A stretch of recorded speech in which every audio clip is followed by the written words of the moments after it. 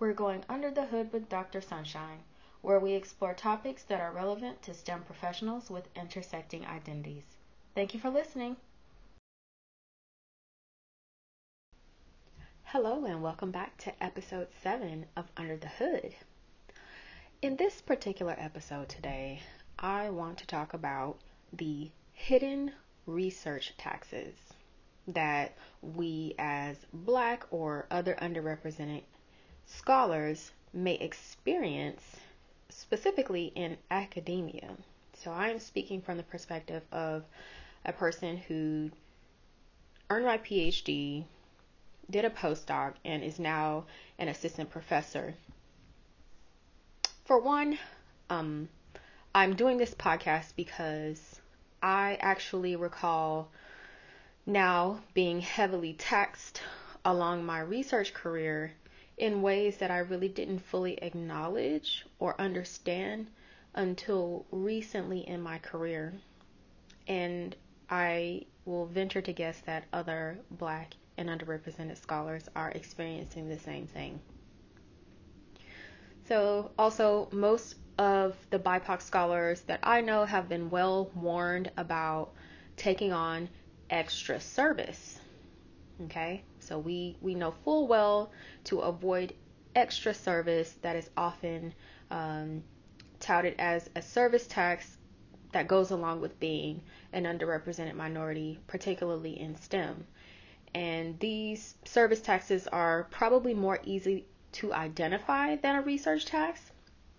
And so, for example, just as a refresher, a service tax might include being asked to serve on any and every diversity, equity, and inclusion committee that comes up in your university, or being asked to be part of public marketing campaigns for a predominantly white institution where your image is promoted as the face of diversity for an institution that may not be as diverse as others. So another example of a service tax is when you are one of very few or the only underrepresented minority in your field, and you're asked to serve on a lot of service panels related to your field, and you're being tapped to do service panels because simply you're the only person that can add a diverse viewpoint within your space. So while doing these activities can actually be very fulfilling, it can add balance to your professional life, and it's actually pretty helpful for building your professional resume. Unfortunately, underrepresented minorities, we tend to spend sometimes a greater percentage of our time doing those service activities compared to our peers from the majority groups in STEM, and so we are encouraged to avoid additional service. Personally, I've actually found that some service activities that I've chosen to take on are beneficial. They're actually pretty beneficial for my professional growth and have also led to the expansion of my research program. And just as one example of that, in my third year as a professor at UC Riverside, I served on the college's executive committee, so the BCOE executive committee. And so this committee was responsible for approving new curricula, new courses, giving feedback to the academic senate about various campus policies, such as policing on campus, or how we evaluate promotion and tenure as it relates to bad behavior and what we should address and how we should address people that are habitual offenders of Title IX, and how you go about handling their promotion and their tenure cases. And so this service activity actually helped me to understand how college business is carried out and how really important decisions are made. I learned about shared governance, and this service position actually helped me to prioritize and plan my research and teaching activities in a way that aligns with administrative goals. Now, this is not a widespread way of thinking in terms of being a professor. Most people are not thinking about administrative goals when they're setting up their research programs. But my work ethic, or the way I think about things, is that I'd like for my research and my efforts to simultaneously serve multiple purposes. For example, I think that my research should have a significant impact both amongst technical peers, but it should also facilitate the engagement of underrepresented students and public stakeholders. I also think that my research should meet the spirit of my institution's vision for growth and success. And in this way, my work is symbiotic with the institution that supports those activities. So, as titled, this particular episode is going to discuss what I think are the research taxes, the hidden research taxes that may be incurred by Black or other underrepresented scholars within academia.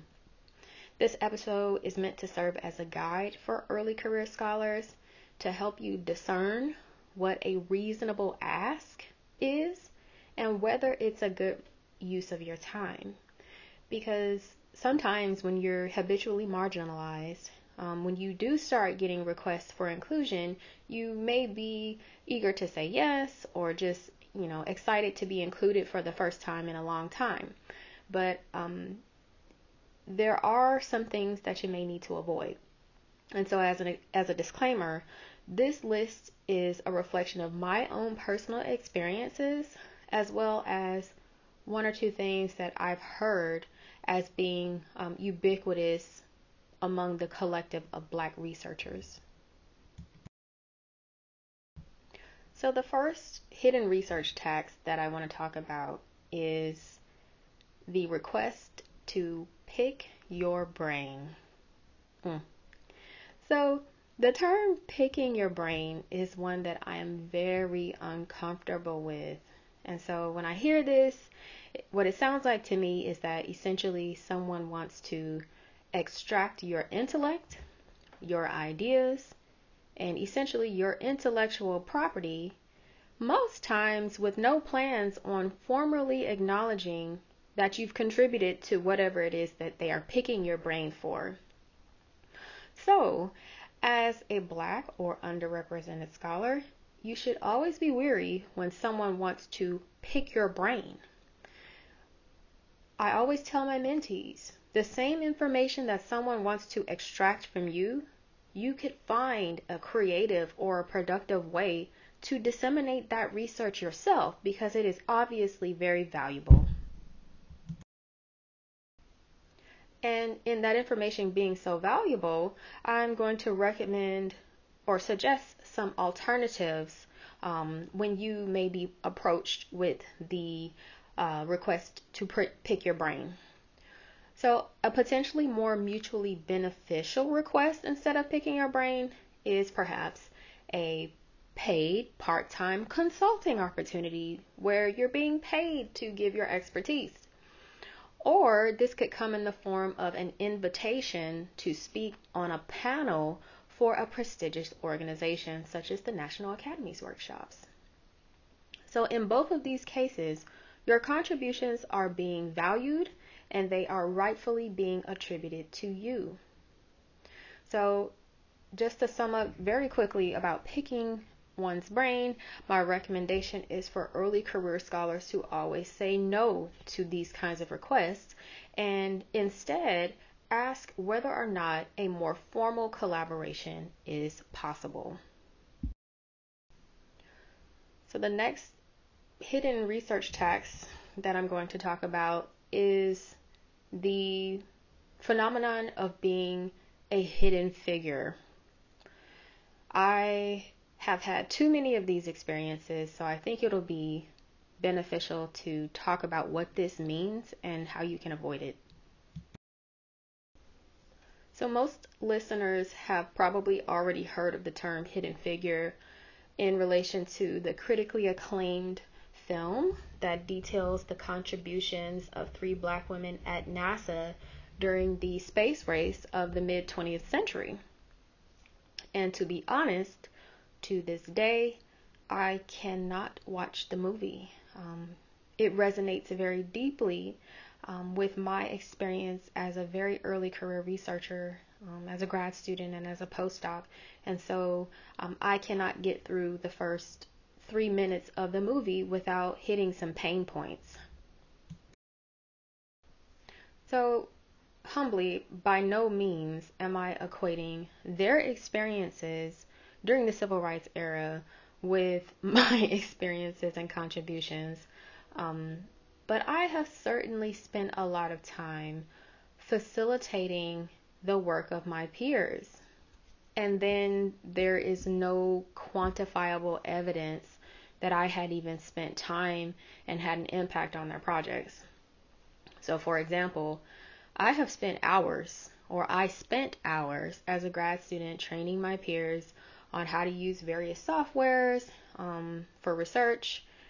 I've read through drafts and given feedback, and I've actually written code, MATLAB codes, Python codes that were used ubiquitously in my research group, or I've generated data that are used in many subsequent studies. And you would not be able to quantify that or see that in my academic record. It's just hidden in the shadows of other people's work. And unfortunately, this type of thing continues to happen now, not by my choice, but just by virtue of people continuing to ask me for things without proper acknowledgement. And I have learned how to identify these things and say no. And so back in the day, I saw my peers getting included in author lists for publications and presentations for contributing the same or the less amount of effort that I was. And meanwhile, I was told either directly to my face or indirectly to people that were trying to advocate for me that my contributions did not warrant being named on formal author lists. Yes, people outright said that I need to be taken off of whatever work that I actually spent my time working toward the finished product of. Now, don't get me wrong. In the early stages of my career, I was just truly happy to help other people, to be included, to be in service to others. And I really ignored the fact, or I wasn't cognizant of the fact that my time was being spent facilitating other people's research, but my formal inclusion just wasn't being advocated for. So fast forward to my time as a postdoctoral scholar, I left my graduate research group under the impression that facilitating other people's work was a meaningful and significant contribution, because that was the culture, that was the culture of my graduate research group, whether or not, I was a benefit of that or not. And so when I brought this up as a postdoctoral scholar to someone that was in authority at that time, I was flat out told that that culture is not always the case. And this actually took me by surprise, because this person had actually benefited professionally from this type of culture, but they in turn were not implementing that in their own practices. So it was confusing to me how it could be beneficial for this person, but they were not one to advocate this for the people that they were responsible for. So when I then began to upfront ask about, whether or not what I was being asked to do outside of my main research responsibilities, whether that ask would lead to authorship. And in complete honesty, I was met with hostility. I was met with anger. I really didn't understand, and I couldn't believe how angry someone would become for simply asking whether or not my time would my time spent on whatever it is would warrant authorship.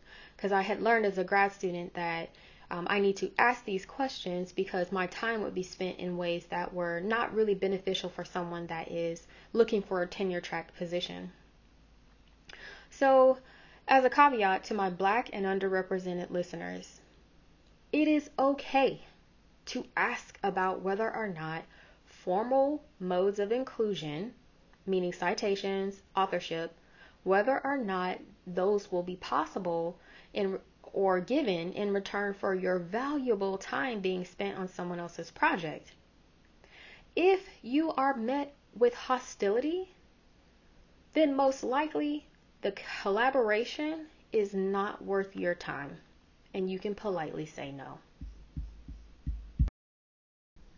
So fast forward to present day, I am now realizing that there were consequences for willingly giving my time to others during the early stages of my career. On the positive side, I learned how to be a team player. I learned how to exhibit patience when giving instruction for really difficult tasks. And so training other people actually helped me to become a better communicator of complex ideas. I also learned very early on how to balance my time between pushing my own research forward while helping other people. And this is actually a key skill that's necessary for being successful as a professor, because you're balancing your own program as well as, the responsibilities that come along with being a good collaborator. Now, the downside of what I went through is the fact that you may exhibit or you may experience strong feelings of being overlooked and discounted for your contributions. And more importantly, your publication or your citation record may not be as robust as it could be if you put your head down and just do your own work and not really look around to see what's going on around you. Therefore, I am sharing my experiences. I'm being transparent to help other underrepresented minority scholars to avoid more severe forms of exploitation. But keep in mind that when you help people that are deserving of your time and who are openly and willingly able to formally acknowledge your contributions, this is actually something that can be very beneficial for you and for your collaborator as well. And the last thing I'll talk about in this brief episode is citations. So there is a hidden tax of being Black or underrepresented when it comes to getting your work cited or being recognized as foundational literature. And this is a historical pain point for BIPOC scholars. In particular, this is such a widespread issue for Black women that there are actually movements online to counteract this. And so, for example, there's a really popular podcast called Cite Black Women, which actively encourages the engagement with the scholarship of Black women. And that podcast is not relegated to STEM, but it exists because most of us notice that our works are not being cited at the rate of our majority counterparts. So you may be met with the counterpoint that, well, your work's not relevant here, or I don't feel that I need to cite your work in this case. And therefore, I'm going to give you a few points about when you should actually expect your work to be cited. Okay? For one, if your study is a foundational study, meaning that the results that came out of your study sets the foundation for successive works that come after you, that are building off of the new knowledge that you are contributing to the field, okay? Especially if those successive works are being authored by people in your immediate circle of collaborators. In that case, those successive papers should cite your work, because they wouldn't exist, they wouldn't be able to move forward without the knowledge that you've contributed. So in my case, this has actually happened to me where a follow-up study completely omitted mention of my foundational study, despite the fact that my paper facilitated very important and key knowledge acquisition for the succeeding story that wouldn't have been possible without the work that I contributed. In a second case, where you should expect your work to be cited, is when you know for a fact that you are the only or one of the leading voices or one of the few scholars that exist in your research area. Okay? When there is a work that is being introduced into the literature that is in your small area and you've made significant contributions to the foundational knowledge, you should be cited. So once again, if you're working on a really highly specialized topic and you know that your field is small, the standard for most researchers is to do the courteous and ethical thing and mention your work in their introduction section, where they're listing all of the relevant previous work, or in the discussion section where they're comparing their new results to yours. And so if you know that you've made significant foundational contributions, your work should be cited.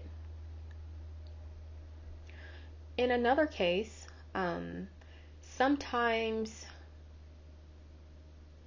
your work may be omitted, or citations of your work may be omitted if you are Black or an underrepresented scholar. Sometimes this is truly not deliberate. Okay, this is just not deliberate. It's easy for more established researchers to just be unfamiliar with new and up-and-coming researchers in the field. However, if people know you, and if even people in your immediate research circle refuse to acknowledge your contributions, I say this isn't an omission by mistake, yet this is potentially the manifestation of hidden biases. And over the years, I've heard that some of these biases are the fact that majority researchers think that including Black scholarship amongst their literature is an act that waters down their research. So the inclusion of Black scholars dilutes the potency of their contributions. So what should you do if you find yourself in these situations where you know that your work has made a difference, yet it is not being recognized? There are a few things that I think you can do in this case. Well, first and foremost, my recommendation is for Black and underrepresented scholars to work really hard to not do the same things or perpetrate the same marginalizing behavior. So we need to work hard to be inclusive of the significant works of others like us. Okay? Particularly if it's the case where there's only a few of us in our field. Now, if it's the case that you are the only person in your field, you actually may need to take actions to advocate for yourself if no one else is doing so. For example, if you find that you are being asked to be co-author on a manuscript draft or a manuscript, and you think and you strongly believe that your foundational work should be cited, you can politely suggest that. You can suggest that the work be mentioned in the introduction.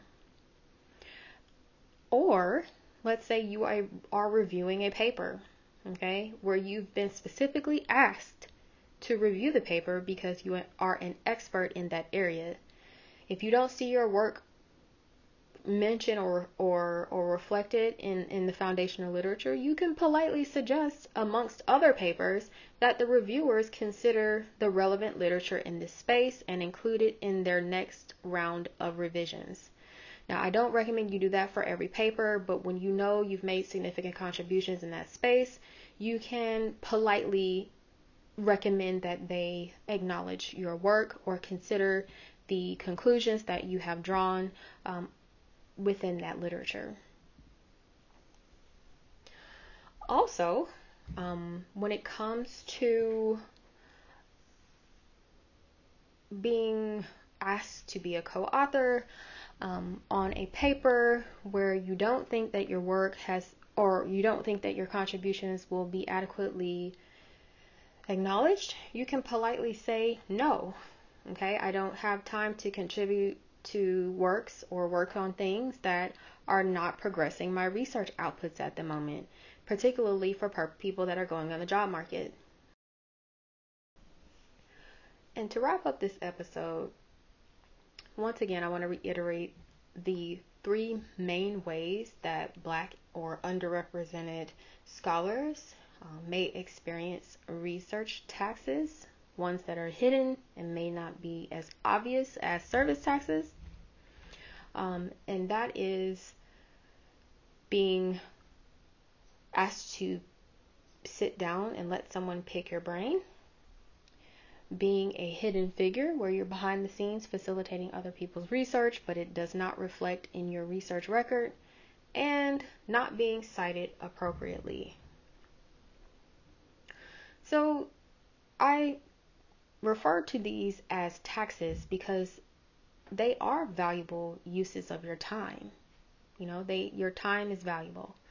And many times these research taxes offer no tangible and significant outputs. And there's no evidence that you even spent your time there. And you might as well have been invisible.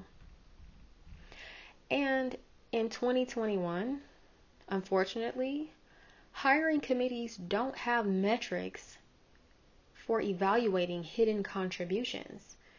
Okay, nobody is talking about how much time you spent helping your colleagues write their papers.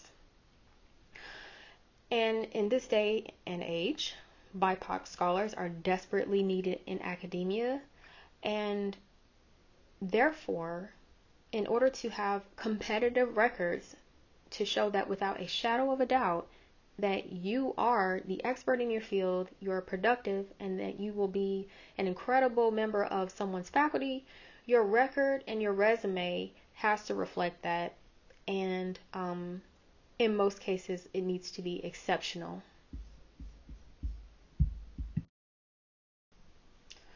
Now, I'm going to talk about a few research activities that I personally think are good to say yes to, ones that are quantifiable, ones that are tangible, and those are paid speaking engagements, where you are given an honorarium or a set amount of money to speak and give your expertise to a crowd of people.